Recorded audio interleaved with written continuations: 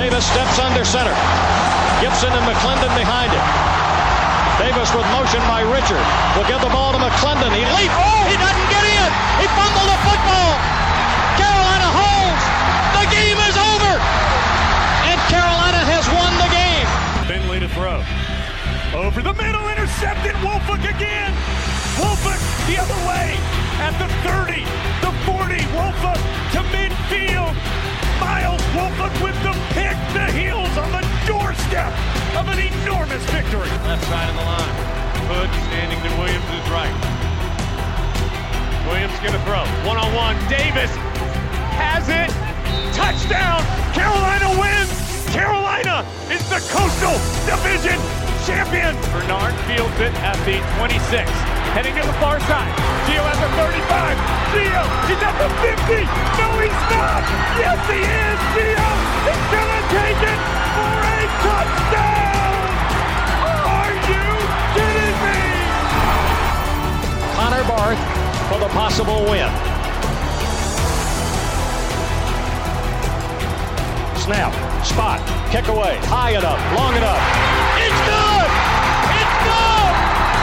Carolina has won the game on a 42-yard field goal by freshman Connor Barth. Good gosh, dirty! This is the Heel Tough Blog Podcast. Hey guys, and welcome to another edition of the Heel Tough Blog Podcast. It's your host, Anthony Pagnotta, with you guys as always. Today, it is time to recap Mack Brown's first ever win in Charlottesville over the Virginia Cavaliers. Tar Heels get it done on Saturday afternoon. Wasn't easy, but they find a way in the end to get the 31-28 victory, and we're going to break that down for you here today on this edition of the podcast. Josh Marlowe along with me as well.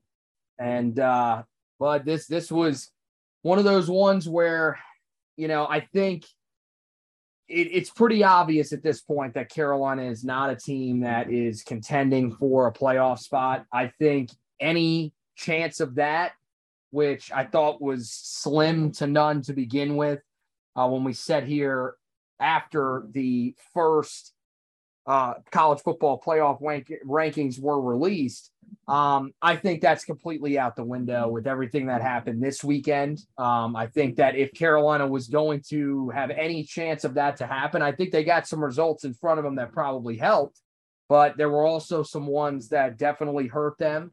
And I think more than anything, the win that, you know, they picked up on Saturday against Virginia probably wasn't strong enough in a lot of people's minds to sort of secure that. But now, you know, Wake Forest, they lose to NC State. Carolina really kind of needed that result to go the other way, and then they would have needed State to sort of turn it around enough in time to where they would have been ranked again when Carolina faced them at the end of the season. But that result does not happen. Wake Forest now will be unranked when Carolina plays them this coming weekend. And then you have Clemson losing on the road at Notre Dame. And look, while it helps Carolina's lone loss, it means that Carolina will not have a chance to face an undefeated Clemson team at the end of the season to potentially advance on. If they were to win, or if they were to find a way to beat them, that would be one of the better wins probably of the season if they had remained undefeated,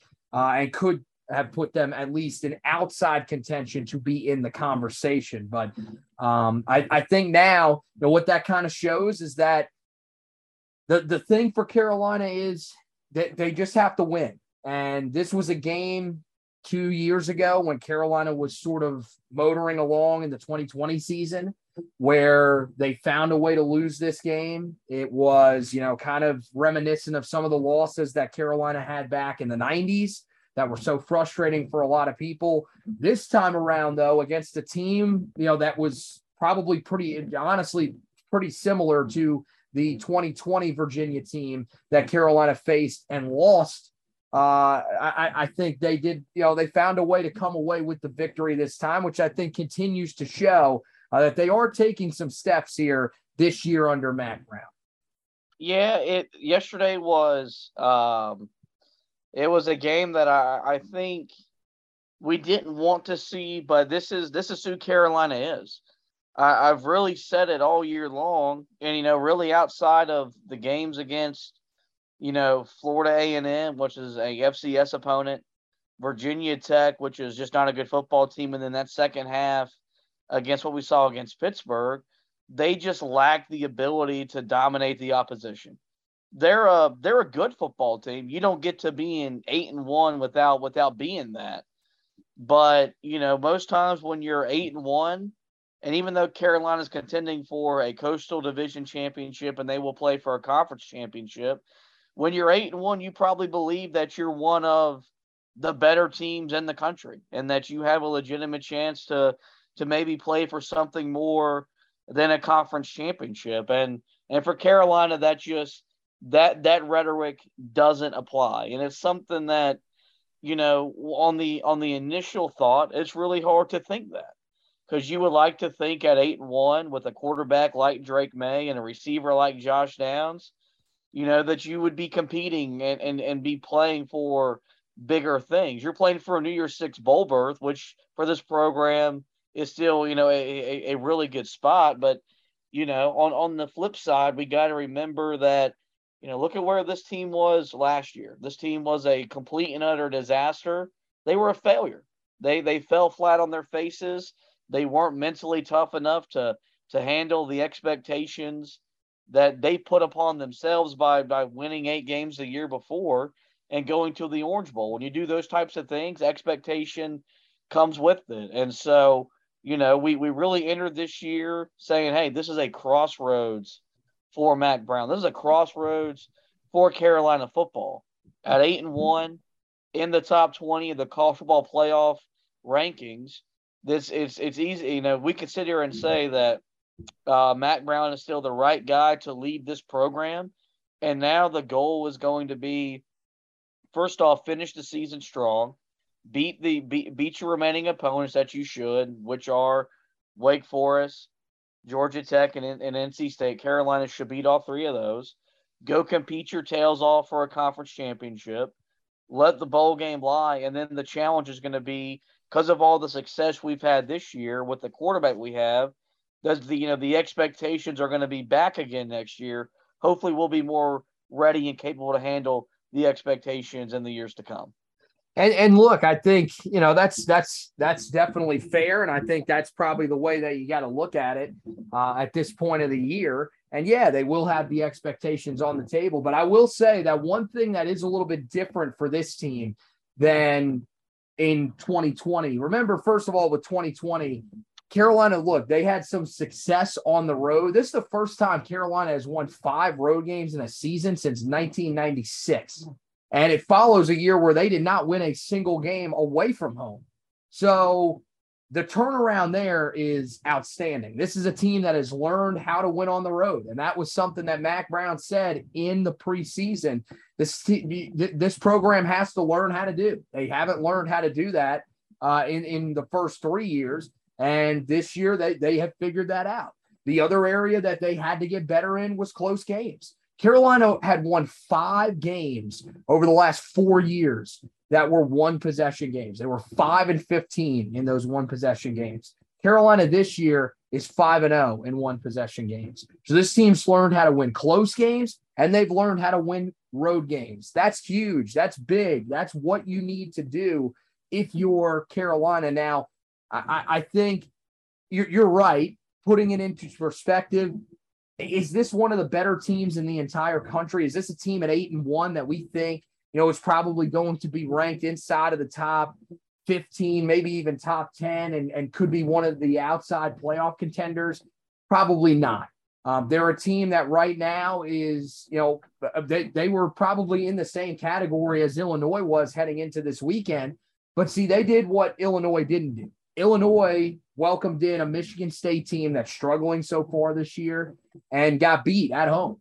Carolina goes on the road to a Virginia program that they've historically struggled against to beat, especially in scenarios like this, and they find a way to get a victory. So I think that's the main thing for Carolina right now is they've just got to win. And look, if they win next weekend, then it doesn't matter what the results are from the other teams in the Coastal. Carolina's the Coastal Division champ. And, coming into the season, I think we all would have taken that. And that's the way that you have to look at things. I know there are a lot of people that probably want this team to be better, that want this team to be competing for something more than just an ACC Coastal title. And at this point, I think the way Clemson looked the other night, the way they've looked over the last couple of weeks, I think Carolina has at least a legitimate shot to win the game. And it's tough, I probably wouldn't pick Carolina right now, but if, Clemson continues to struggle at quarterback and can't really find solutions there, I think there will be a conversation to be had once we actually get to Charlotte. So I still think there is a chance for it to be a very, very special year. Now, the one thing that was concerning on Saturday that I think is going to have people a little bit nervous here moving into this final 3-game stretch of the season is what Carolina did on the defensive side of the football. This was not a great performance by any stretch of the imagination from the Carolina defense. And a big part of it goes with what happened up front. Coming off that performance against Pittsburgh, second half of that game, that was the best Carolina's defensive line had looked all season. And they were without Noah Taylor and Des Evans for that second half. But in this one, those losses loomed pretty large. Carolina just did not look the same, really didn't get much push up front the entire night. On pure pass sets, in this game, Carolina registered just 3 total pressures and did not have a single sack. So the Carolina defensive line was pushed around. And look, that's not something that should really shock anybody. Even when Carolina had the 3 starters that they, that were in there to begin the season, when those guys were on the field, Carolina was still pushed around at times. This is the concerning part, is that this was against an offensive line for Virginia that came in as one of, if not the worst offensive line in the entire Power 5. And Carolina did not take advantage of that. And I think the inability for them to win the line of scrimmage sort of set up everything for what was a pretty inconsistent day from the defense. Yeah, and I think it's something that we were hoping wasn't going to show up, but at this point, it's who they are. There's no denying that losing Noah Taylor and Des Evans, they hurt from a talent and depth perspective. But we also said last week, hey, we thought the defense looked better without those 2 guys on the field. But I also posed the situation of, was that just a momentary or a time and where other guys looked around and said, look, I got to step up and I got to make plays and rise to the occasion? That happened against Pittsburgh. The challenge was, okay, how does that carry over into the next week? And the simple fact of the matter was that it didn't. And it's really discouraging because this is a Virginia offense that had only scored 20 points or more once this year, and that was against Richmond. And so that wasn't even a Power 5 opponent. And they moved the ball at times at will against Carolina, and they blew Carolina off the ball. And that was a really discouraging thing to see, because when we talk about Carolina, finishing the season the right way and really making this season as special as we want it to be, you got to win the battle in the trenches. And they're a team that when they do that, you see them talk. You see that they have the ability to dominate an opponent like they did in that second half against Pittsburgh. And so, you look at the numbers. They give up a lot of yards in conference play, but they don't give up, quote unquote, a lot of points. But this was a game that I think we thought, kind of like Virginia Tech, where your offense shouldn't have to be putting the game away for you to win. And as we found ourselves sitting there in the later parts of the fourth quarter, we still felt like the offense needed to go score 38-45 to make us feel comfortable. And that shouldn't have just been the case against a Virginia team and a Virginia offense that's been anemic all season long. Not to mention they were shorthanded without their top three receivers, didn't have their leading rusher in this game. And that was the more concerning part to me was, how easy this team was able to move the ball up and down the field. The two biggest issues I think that Carolina had was, one, stopping the run. This team ran for 186 yards and 4 touchdowns on Carolina. Coming into this game with their leading rusher active in every other game, they had run for 104.6 yards per game in conference play.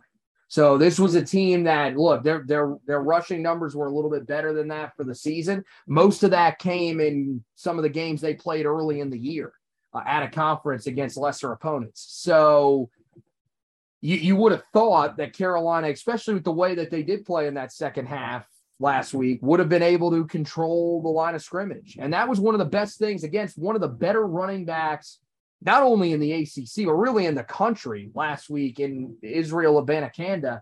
That second half, you saw guys like Kevin Hester step up in the middle, Jahvaree Ritzie. Man, those guys were washed out completely the other day. And I mean, it's mind-blowing. Kamen Rucker, quiet game in this one. The thing is how much of that is attributed to him being banged up? And, that I think that's really what it is. You kind of got to admit to yourself that, one, this is a unit that is extremely inconsistent and will probably continue to be that moving forward. And two, look, I know people will always say injuries are just an excuse and everything like that. And nobody, the notion that nobody's going to feel sorry for you, that's definitely true. But this unit is definitely beat up front. And I think moving forward, it's just going to be one of those week-to-week things. There'll be some weeks, like Carolina's defensive line this week, could come out and perform great. Wouldn't shock me in the slightest. Also wouldn't shock me if they came out and did pretty much the exact same thing that they did on Saturday. So I think that's just the point that you have to get to with this defensive line. And in terms of everybody else, this wasn't a terrible overall performance from the defense. I thought, on the back end, Carolina did some good things. Biggest issue that Carolina had, and again, in part because of the defensive line, was the fact that they let up way too many third down conversions. And we're not just talking about third and short. We're talking about 3rd and 10 plus that Carolina was allowing first down conversions religiously. They converted three third downs of 10 yards or more in this game. And that's something that, look, Carolina has not been great defensively so far this year. That's one area where Carolina's gotten teams into 3rd and long. They've typically done a pretty good job of getting off the field. They did not do that on Saturday, and that's a big part of why they struggled. But you also had, a couple performances in the secondary that I thought were pretty good. Primarily the one that the guy that I thought had a really good day on Saturday was Storm Dunn. He had the interception, 2 pass deflections, including the one where he broke off of his own man coverage route, made a play on a deep out route that would have been caught if he doesn't get in the way and break that pass up. I thought he was really pretty good in this one. And I think he's a guy that kind of deserves a little bit more credit here. I know he hasn't been great. I know that there are still some times where he has been beat, but he has been much better here over the last few weeks after a really, really tough start to the season. You've seen him bounce back and step his play up. And then another guy, again, I think there were a couple of plays that he left on the field, including a missed tackle or two. But I thought Cedric Gray was really, really strong in this game. 16 total tackles for Carolina, had Carolina's only tackles for loss and the team's only sack in this one. Also had 2 pass breakups. So I think you have to be thrilled with what some of the guys are doing. It's really just the fact that it doesn't seem like Carolina can get consistently good play from guys across the board in games. Yeah, I feel like for Storm Duck, that second half of the Pitt game may have been the turning point for his season. He made some big plays. He played with a level of physicality we haven't seen him play with really since his freshman year. And he seems to finally being more confident in his body, given all the injuries he's battled and his ability to still be a big-time playmaker. I feel like Ced Gray and Power Eccles, they've really become the linebacking duo I wanted Power Eccles and Ra Dilworth to be back in the preseason. They've been a lot of fun to watch together. Even though there are points and times where they leave plays on the field. But, I think you're right. I think where we get the most frustrated is that we have players or even units at times that play well defensively. It's just never cohesive. Like in basketball, we talk about a guy being a 3-level scorer where, right now you got 3 levels to your defense, your defensive line, your linebacking core, and your defensive backs. And they haven't all 3 really clicked at the same time. There have been moments, 22 minutes against the final 22 minutes against Pittsburgh are a really good example of that. But outside of that, there's been one unit or another at certain points in these games where they're not holding up their end of the bargain. And I think we just expected too much out of Gene Chizik. We put too much stock into what he did back in 2015. And I think we just passed off as, he's going to do that again. And it's not happening, but he is doing the things that, the previous defensive coordinator, Jay Bateman, didn't do, which is make halftime adjustments. Mm-hmm. There's no denying that this defense in the second half does do a much better job at limiting yards and points. And so I think that's something where you got to give credit to Mack Brown and the staff overall is that, it kind of feels like the game plan is just, hey, let's keep it close, figure out what we're doing right, figure out what we're doing wrong, and we'll fix it at halftime. We'll come out and win the final 30 minutes. And it's a dangerous recipe, but it's one right now that that Carolina's cooking with Crisco, and that's why they're sitting here at 8-1. Yeah, another reason that they are cooking with the Crisco, as you said. I'm going to let that be your term. I'm not really going to claim that one either because that is incredibly white, is that Drake Maye, look, this was not the most dominant performance that he has had. Believe it or not, first time since the Georgia State game that he has not thrown for 300 yards in a game, but still had 376 yards of total offense, 3 total touchdowns. And on a day where a lot of the other guys that people are talking about in the Heisman race struggled, and we'll talk a little bit more about where he stands in the Heisman race after this a little bit later. But, on a day where not everybody around the country was shining, he has a solid day. He doesn't turn the football over. And I thought in that third quarter really made some plays for Carolina when they needed him to. And that's that's the difference that I think you're seeing at quarterback. Not to say that Sam Howell didn't make those type of plays, but you can see that Drake Maye, just you go back to the touchdown run that he had in the first half where he rolls to his right and then completely runs back across the field. And I get it. Virginia didn't do a good job on that play of even being in position to really make a tackle on him. But it's a guy that just continues to show how special he is. And the fact that we're talking about 289 yards passing and 2 touchdowns for him being an off day, I think really shows where we're at with Drake Maye at this point.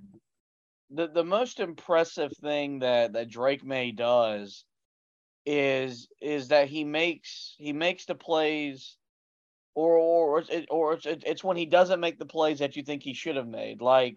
And I say that because how many times did we watch Sam Howell, who had one of the best arms we've seen in college football, trust his arm too much and try to make something happen and throw an interception or hold on to the ball a second and a half too late, take a sack that derailed a drive.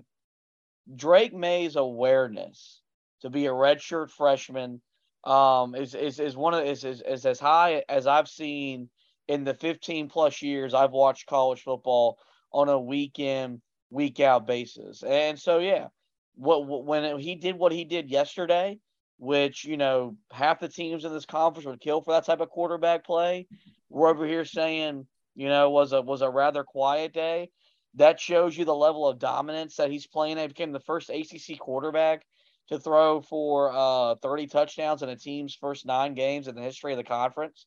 So we really talked a few weeks ago about how he was on pace to to break all the records that Sam Howell set during his freshman season.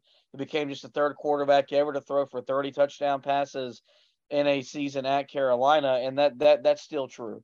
He is putting together one of the more all-time special redshirt freshman seasons. Not only have we seen in here in ACC country, but in all of college football, and he's starting to get the love that he's very worthy of, and we always talked about, and I was really the first one to really draw this comparison to. You look at what Clemson became under Dabo Swinney. It started with getting the first quarterback. Their first guy was Taj Boyd. Our first guy under Mac Brown 2.0 was Sam Howell. Taj Boyd for Clemson led them to the Deshaun Watsons, to the Trevor Lawrences, and the future Cade Klubniks of the world. Well, our second guy is Drake May. And Drake May never win a Heisman Trophy. He may never win a national championship. But he has Carolina back on the map. He's keeping them on the map after Sam Howell got them there. And so, whatever success this program has in the next 3 to 5 years, a lot of that's going to be in large part due to the quarterback play we've seen from Sam Howell and now Drake May. Yeah, I mean, there's no denying that what they're doing, what both guys did is huge. Sam got it started. I was saying this earlier tonight, discussing the program with my dad, and he kind of asked, when you look at the two quarterbacks, what is the difference? Because I don't think he's at the point yet where he is ready to say that Drake is better than Sam, because he watched Sam for the last few years, the last 3 years. But the thing is that, look, without Sam, none of this happens. If they don't land, if the staff doesn't land Sam back in the 2019 recruiting cycle, that this team is nowhere close to where they're actually at right now. So I think you have to give credit to Sam and with everything that he did. But yeah, you're talking about a dude that is just special. I thought biggest play that Drake made yesterday makes that throw to Josh Downs on the final drive. That's a play that you only call as Phil Longo if you absolutely trust everything about your quarterback and your wide receiver as well. But it takes a tremendous amount of trust to do that instead of running the football and running time off the clock. So that showed you everything you need to know right there about how much he trusts his quarterback. And just the physical tools, again, so many people have tried to draw different comparisons to him. I know there's a ton of people that want to try to, draw the comparison of him to Patrick Mahomes or to Josh Allen, some of these other guys. Justin Herbert's a tremendous comparison for him. And I think if you're being compared to a guy like that, who right now is one of the best up-and-coming young quarterbacks in the NFL, there's a reason why. Because your physical gifts are special. This dude is special. And the thing is again, enjoy the ride that you're taking with Drake May, because it can turn really, really quickly. We've seen it before. Just go back to 2015 with Marquise Williams. And look, Marquise Williams was nowhere near as talented as Sam Howell or as Drake May, just in terms of the physical tools. It was a different skill set. And he was, probably a better runner than either one of those two with how much he ran the football. But we saw how quickly that turned, starting with the 2017 season after Mitch Trubisky left. So that's the thing. Enjoy the ride while you're on it, because you never know how quickly things can change. But Drake was tremendous in this game. So was Josh Downs. Another huge performance in this one. And he had some huge ones last year.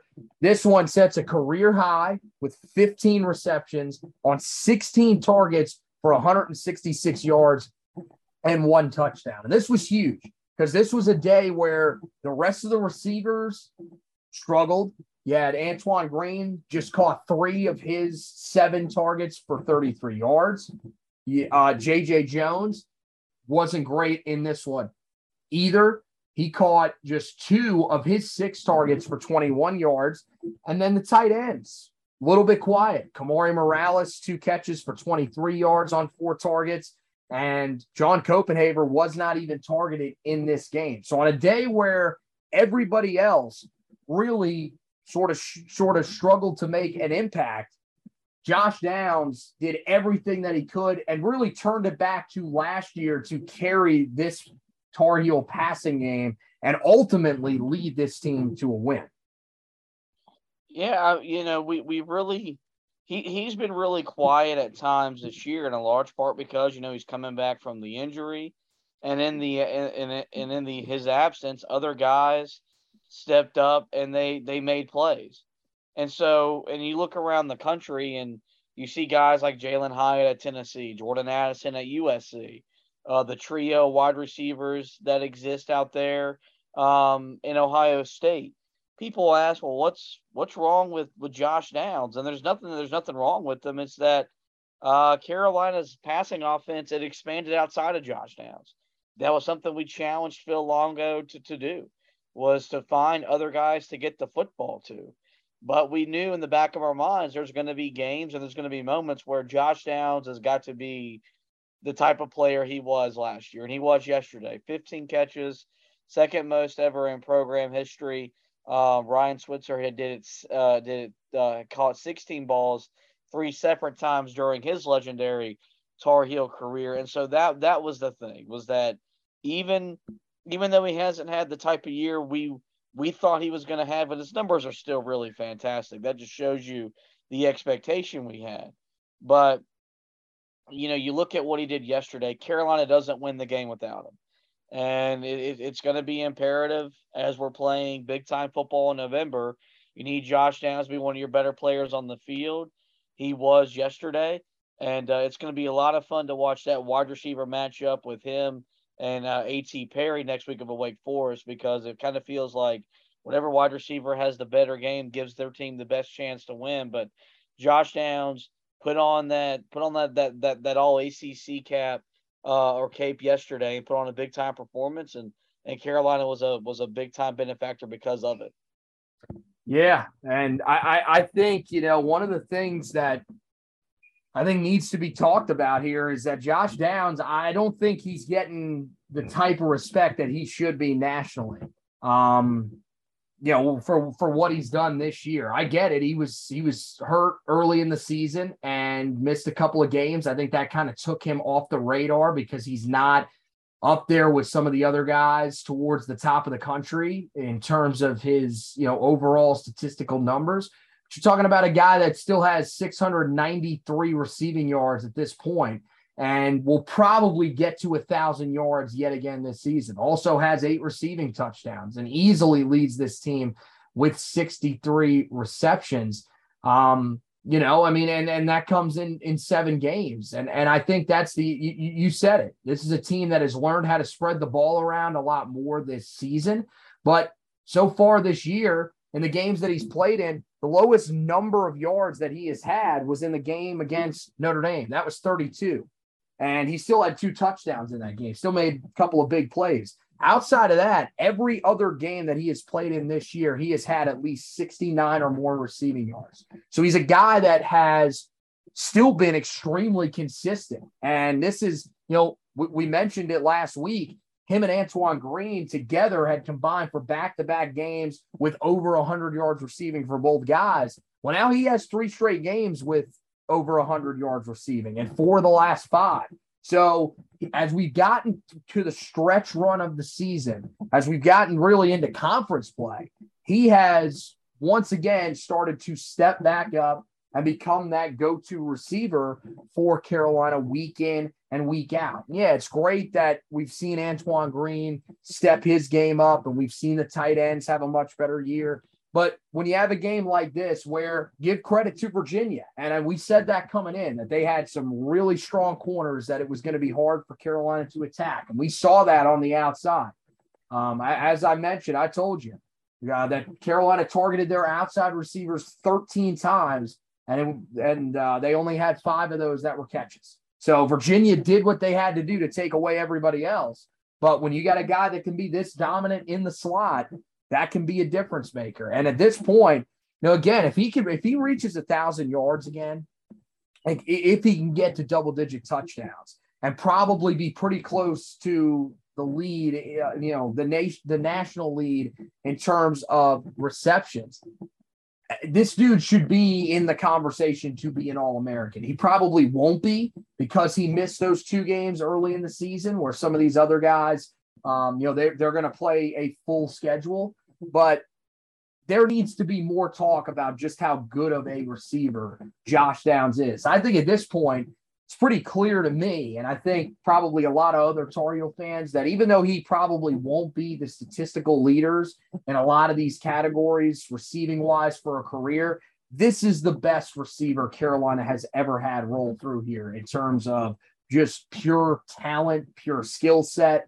And if he was here for 4 years, there's no doubt in my mind that he would break every other record that they have in place. It is time to put him in those conversations.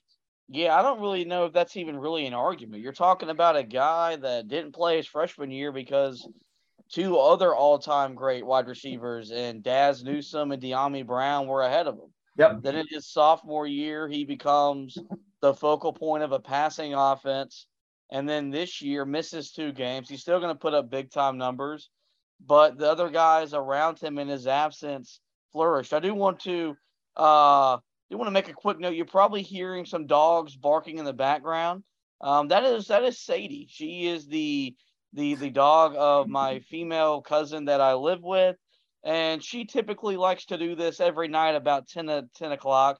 There we go. I apologize for her fit, but it does kind of bring you into the recruiting or into the recording studios, as we're not at our normal place. We are at our homes via Zoom. But yeah, getting back to Josh Downs, Hakeem Nicks a big time player? Absolutely. Ryan Switzer, yes.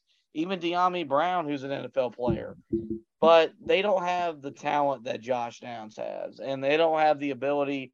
They didn't impact games to the same magnitude that he's doing right now for Carolina. And Josh Downs is the perfect example of what Phil Longo wants in a receiver. He's just a guy that, while he runs good, clean, crisp routes, when those routes don't get him open, he finds somewhere else to go. His relocating to get open has been a big reason why this passing attack has been as successful as it has been. And so, whenever it's all said and done, we'll probably have a podcast edition or 2 out of it. But it's going to be really hard to say when Josh Downs moves on to the NFL. So it's going to be really hard to argue he's the best receiver Carolina's ever produced. Yeah. So we've also spent a bunch of time talking about what he did receiving wise. Davin even talked about the fact that he had 57 punt return yards on 2 returns yesterday, easily the most success that he has had of his career. That was also big in helping set up a couple of drives for Carolina. So this dude was a guy that did it all. Another guy that I thought had a really good game on multiple fronts yesterday was Elijah Green. We recorded the podcast, as you mentioned. We're at our homes, and that's fine. Look, I got to tell you, there's a chance that my dog Willow can crank it up at any time too. Willow's very opinionated, so she may have an opinion as well on some of these things. But, the thing is, with Elijah Green, we didn't even talk yesterday when we tried to record this the first time about the fact that he did score a touchdown receiving wise as well. He had 1 catch, 22 yards, and found the end zone with it. So he finishes with 113 yards all purpose in this game, 91 yards on the ground. This was a dude that coming into yesterday, we didn't really know a whole lot about. As I said the other day when we were previewing this game, and even when we talked a little bit about the injuries, I said, look, I think there's a chance that he could be this year's British Brooks, because I liked what we saw from him in limited snaps against Duke. Well, those limited snaps against Duke were 3 carries. The only other times that we've ever seen Elijah Green before that in meaningful game action was in garbage times of blowout games. And so there was still a question mark about what exactly this run game would look like without Caleb Hood in there. I thought Elijah Green was tremendous. I thought it was very much like what we saw a week ago against Pittsburgh, but he was actually able to find some space. Well, I said it when we recapped the Pitt game. There was never a moment where I said to myself on certain runs from Elijah Green, man, that dude, he's the reason why we're not picking up yards here. He's not getting it done. I felt like, again, on Saturday, there was never really a moment. There was one play in the second quarter where I thought he could have bounced it to the outside and he could have picked up a big game where he decided to stay inside and go to the B gap instead of bouncing it to the outside. Other than that, there was never a moment on Saturday where I said to myself, I think he made the wrong decision there. I thought this dude ran hard. I thought he was extremely decisive. And I thought that he did exactly what you are wanting Tar Heel running backs to do, which is to get downhill. And this was exactly the type of performance that Carolina needed on the ground. Look, even when Caleb Hood was in there, even when Omarion Hampton was carrying the ball early in the year, Drake May has led this team in rushing for the majority of the games this season. Carolina needs to have a guy that can take the pressure off of him as a runner. Look, he's still going to get his yards on the ground. That's an element of this offense that coming into the year, I'll admit, I did not think that would still be there. I thought with his frame and just remembering what he did in high school, this was not going to be a guy that Carolina was going to run that much. I was wrong about that, and he has been an extremely important part of what Carolina does with his legs on the ground. But Carolina needs a guy at the running back position that can step up. And to me, Elijah Green, proved the other day that he is more than capable of shouldering the load in this Carolina backfield for the remainder of the season. I thought he was maybe the most impressive player on offense for Carolina yesterday that wasn't Josh Downs or Drake May, because he answered a lot of questions for us. We know with Caleb Hood out, we need other guys to step up and make plays. This staff doesn't trust Omarion Hampton right now to be a factor in the backfield. George Pettaway has his role as a returner. And so it really came down to Elijah Green and DJ Jones. I know DJ Jones was on the field for a few plays. He did catch a pass out of the backfield, but the only guy to carry the ball that wasn't named Drake May was Elijah Green. And I thought he did so effectively. I thought he was quick and decisive in his cuts. I thought he ran hard. I thought he brought a level of physicality in the downhill running game that this offense needs. Because I think one of the big things the running game has struggled with is that whenever they meet contact, they're taken down. They lack the ability to make a 3-yard run into a 5 or 6 yard run.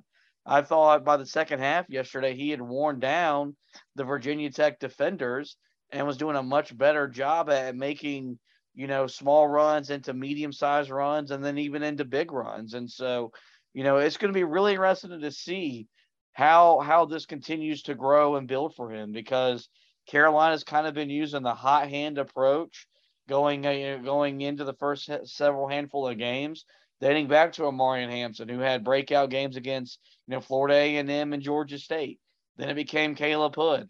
Now you're looking at Elijah Green and you're saying, hey, look, we need you to step up and make plays. And he did that in limited capacity against Pittsburgh, in a much larger form on Saturday at Virginia. And going into this final 3 games against Wake Forest, Georgia Tech, and NC State, you feel like he's going to have to be a big part of what you do in the backfield. And I'm personally excited to see how he continues to make the most out of this opportunity. Yeah, and I got to tell you, right as of right now, I'd be shocked if he is not the starter moving forward. I mean, it's going to take a lot for him to lose those responsibilities, because as you said, it's one thing to take over the starting role as a guy that, hasn't really been that dude before, or even really a part of the rotation up until just a couple of weeks before. But to take every single carry outside of Drake May, that shows that this staff clearly trusts you. And part of it is that now that we've kind of learned this, Mack Brown said this last week, was that he was banged up at a time, during this season. So that's probably part of the reason why we didn't see more of him. But I feel like now, and they did it a year ago with British Brooks, and it worked out very, very well. That was one of the best things about this Tar Heel offense down the stretch of the season, was what British Brooks brought to them on the ground. And it's the reason why British Brooks was slated to be the starter heading into the season before he suffered the season-ending injury.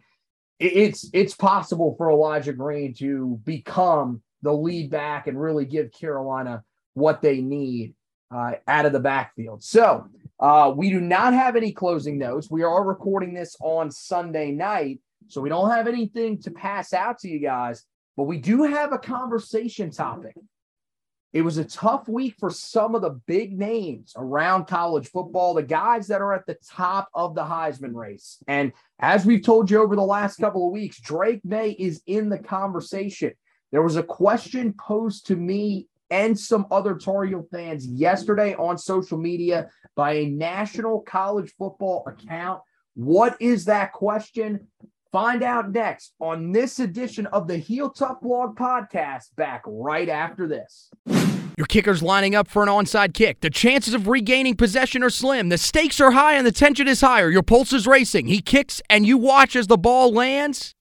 Make every play feel this exciting with DraftKings Sportsbook, an official sports betting partner of the NFL, and their unbeatable offers. Right now, new customers can make any $5 NFL bet and get $200 in free bets if your team wins. Check this out. In addition to the usual bets, everyone can boost their winnings with DraftKings stepped-up same-game parlays.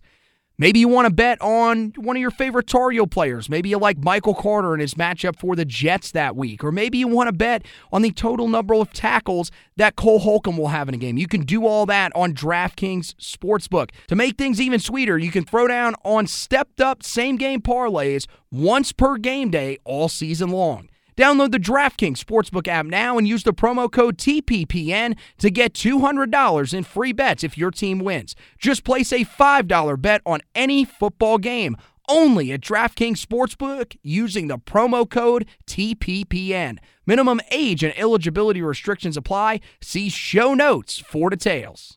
There are plenty of ways to find out everything that you need to know about Tar Heel football and basketball. Just go to Facebook, search @Heel Tough Blog, and find the Heel Tough Blog Facebook page and like it. When you do, everything, the articles, the podcast, all in one central location on your timeline. Not a big Facebook user? Head over to Twitter.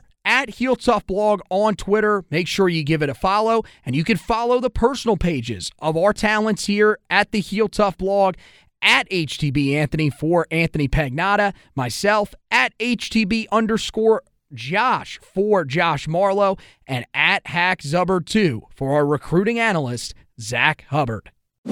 Hey guys, welcome back in Heel Tough Blog podcast. Anthony Pagnotta, Josh Marlowe with you. As I mentioned, there is a question that is out there right now around Carolina football, around Drake Maye, and it revolves around the Heisman Trophy race. After yesterday, a day that saw Hendon Hooker struggle in his biggest test of the season against Georgia, that saw C.J. Stroud really have a hard time throwing the football in the wind against Northwestern, and Bryce Young have one of the worst performances of his entire career in a loss to LSU that eliminated Alabama from playoff contention. At least we hope at this point. The door is open. The door is open for the Heisman Trophy. And again, look, I think the guys that we just talked about there, I think Bryce Young, in a lot of people's minds, just looking at some of the odds afterwards, he probably was the guy that hurt himself the most. He's got a long way to go, I think, to climb back to being in position to win it. But Hendon Hooker, C.J. Stroud, those guys still appear near the top of the list. But there was a question that was posed by a national college football account. It is Pipeline on Twitter. Go follow them if you don't. Tremendous college football coverage throughout the season. They asked the question, is Drake Maye now the Heisman frontrunner? And I think that's a very, very, that's a lofty, that's lofty to say when it comes to Drake, especially considering that he's on a team that's probably, as I mentioned, now is almost certainly out of college football playoff contention. But I think the bigger question is, one, of course, is he the front runner? We'll answer that question. But also, does he have a legitimate shot to be the Heisman Trophy winner? What do you think to those two questions that were posed on social media? Yeah, he's definitely in the conversation. I think his case and argument, I think it may have grew on Saturday, in large part because he had another stellar performance, and the guys around the country, CJ Stroud struggled. Bryce Young had, you said, his worst performance of his career. To me, he's still not the front runner. If I still had to put my money on a guy, I'm giving it to Hendon Hooker. I know he wasn't great on Saturday, but that Alabama performance is still there. And that drive of leading Tennessee down the field in less than 30 seconds to lift Tennessee past Alabama for the first time in 15 years, it's going to be really hard to overlook that if Tennessee finished the season, 11-1, heck, even 10-2, because he's been, the best quarterback in college football for the majority of the season. Bryce Young had his worst game statistically on Saturday night, and he still threw for over 300 yards and still made, a lot of big-time plays and gave Alabama the best chance to win, given, the struggles of their defense once again. And so I still think, he's still got to fight an uphill battle when it comes to Bryce Young. And then, a guy that I've really zeroed in on, and he's not going to get the love nationally that he deserves, is Blake Corum, the running back of Michigan. If he was the running back at Alabama and he had the stats that he has for Michigan, he'd probably be the clear front runner, but he's not.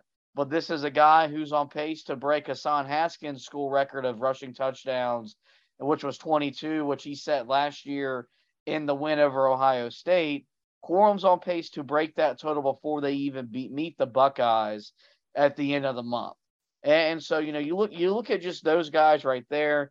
Then you've got Caleb Williams at USC, as the Trojans are quietly 8-1. And with Alabama losing, they have a really good chance to enter the playoff race. You look at a guy like Bo Nix, who feels like all he does is score 5 touchdowns every time he's on the field. Those two quarterbacks, they have high-profile games that they're going to play down the stretch, which gives them a chance to have Heisman moments, and Drake May doesn't. And as much as it shouldn't be about moments, that's what really now determines the Heisman Trophy is great players having, great moments. And I don't know if Drake May, unless it's against Clemson, is going to be in a setting to where it's going to do enough to sway the voters to make him the front runner. Should he be in New York? Absolutely.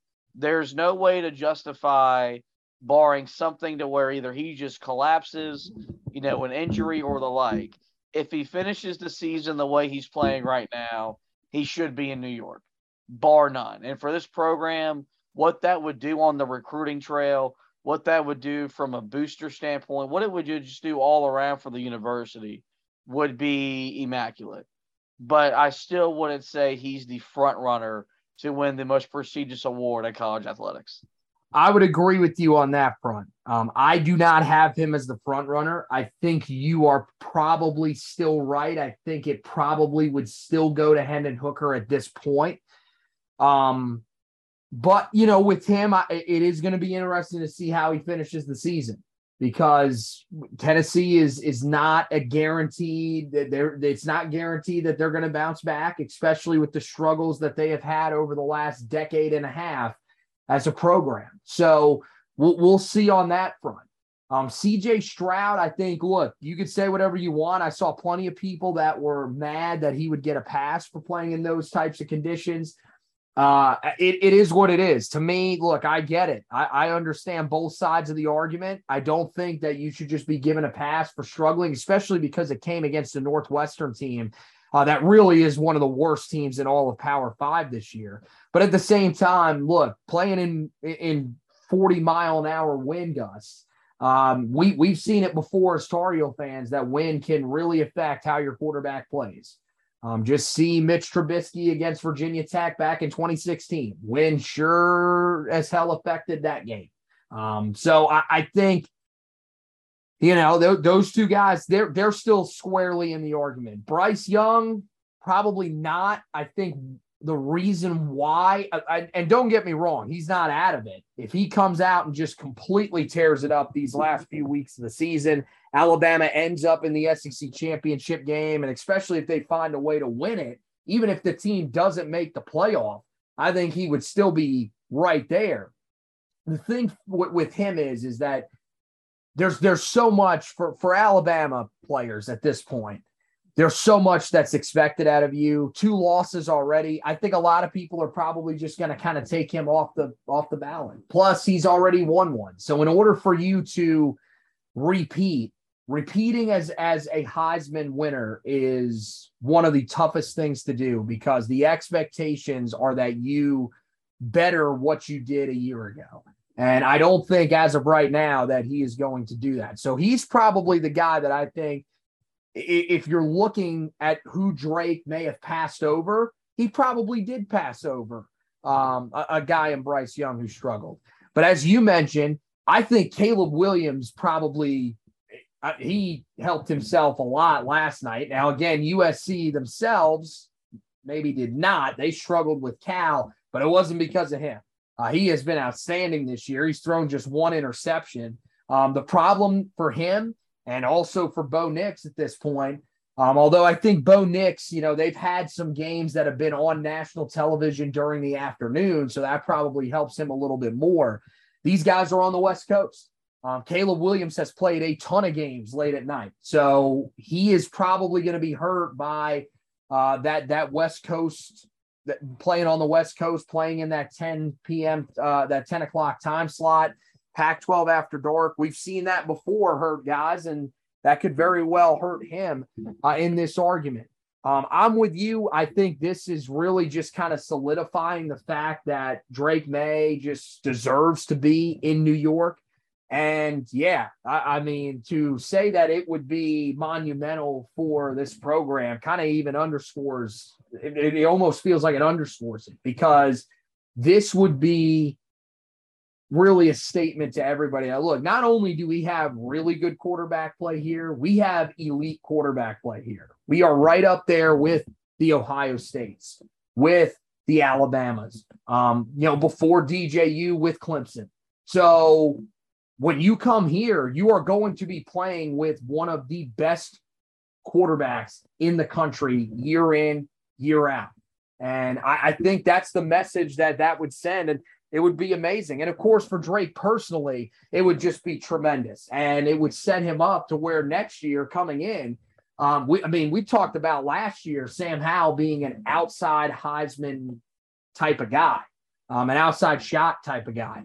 That would not be even remotely what Drake May would be heading into next year if he goes to New York. He would be probably the Heisman front runner. There would be a couple other guys that would still be in that conversation, but he would certainly be up there. So I think, more than anything, he solidified himself as a contender. And I think now he's got his chance. Final 3 of the final 4 games of the season, barring a complete collapse, you will be playing on national television. And that is all before they make the decisions of who goes to New York for the Heisman Trophy presentation. This weekend's game against Wake Forest, ESPN2 game. The matchup with NC State on Black Friday, that is an ABC game. And you would also have the ACC championship game, which will be on ABC. And as we remember, that time slot, he's probably going to be the guy in that time slot that everybody is watching. It will be that matchup, because the only other game in that time slot would be the Big Ten championship game. And that game took a big hit with what happened over the weekend to Illinois. So I think there is more than a chance that he can continue to impress people. And look, Do I think there's zero chance that he wins the Heisman? No. I think if he goes out there and this team finishes 12-1 and he puts up some gaudy stats down the stretch, especially against NC State and Clemson on the way out, I think there is a chance that he could take it home. But ultimately, I think right now, having him as the Heisman frontrunner, probably pushing it just a little bit. So that is going to wrap it up for this edition of the podcast. Guys, make sure you head over to the website, HeelToughBlog.com. We have you covered on everything from the game against Virginia. I've got the recap up there for you guys. We're going to have the trench report. Ashton's analysis this week, not sure. That may be a little bit delayed. Ashton currently dealing with some sickness, so hopefully he can get over that and get his opinion up. I know he probably is eager to get that one up about this game against Virginia, where they are able to survive on the road. So we'll have that. Press conference takeaways will be there tomorrow as Mack Brown meets with the media. And then I will have you covered midweek with the stock report. We've been putting them out midweek. You guys have seemed to really like that. It sort of transitions you officially over from the previous week into this week's matchup. And then, of course, I will have you covered on the back end this week, getting you ready for the game against Wake Forest as Carolina hopes to take home the ACC Coastal title on the road in Winston-Salem. Over on the basketball side of things, Carolina tips off their 2022-23 season tomorrow night in the Smith Center against UNC Wilmington. Josh has you covered. The preview is already up on the website, so make sure that you guys do check that out. Also, make sure that you guys check out all of the player profiles for the Core Four that are coming back this year. Those are up there for you guys. As Ashton takes you through Armando Bacot, Caleb Love, RJ Davis, and Leaky Black, the guys that return to the starting lineup, and sort of breaks down what to expect from them this year coming off of what they did a year ago, as Carolina looks to avenge the loss in the national title to Kansas. Also, new writer on the website, Graham Hasty, has started us off with a 2022-23 crystal ball prediction for Tar Heel basketball. What does he ultimately see happening for this year's team? Does he have Carolina going back and this time cutting down the nets and raising that 8th banner? Find out on the website. Make sure you give him a follow on social media as well. Check them out on Twitter, Hasty Graham on there. All that stuff and more on the website, HeelToughBlog.com. So that's going to wrap it up for this edition of the podcast. Make sure you guys rate, review, and subscribe wherever you listen to your podcast. But for now, I want to thank Josh for hosting with me. I want to thank you guys for listening. And as always, go Tar Heels.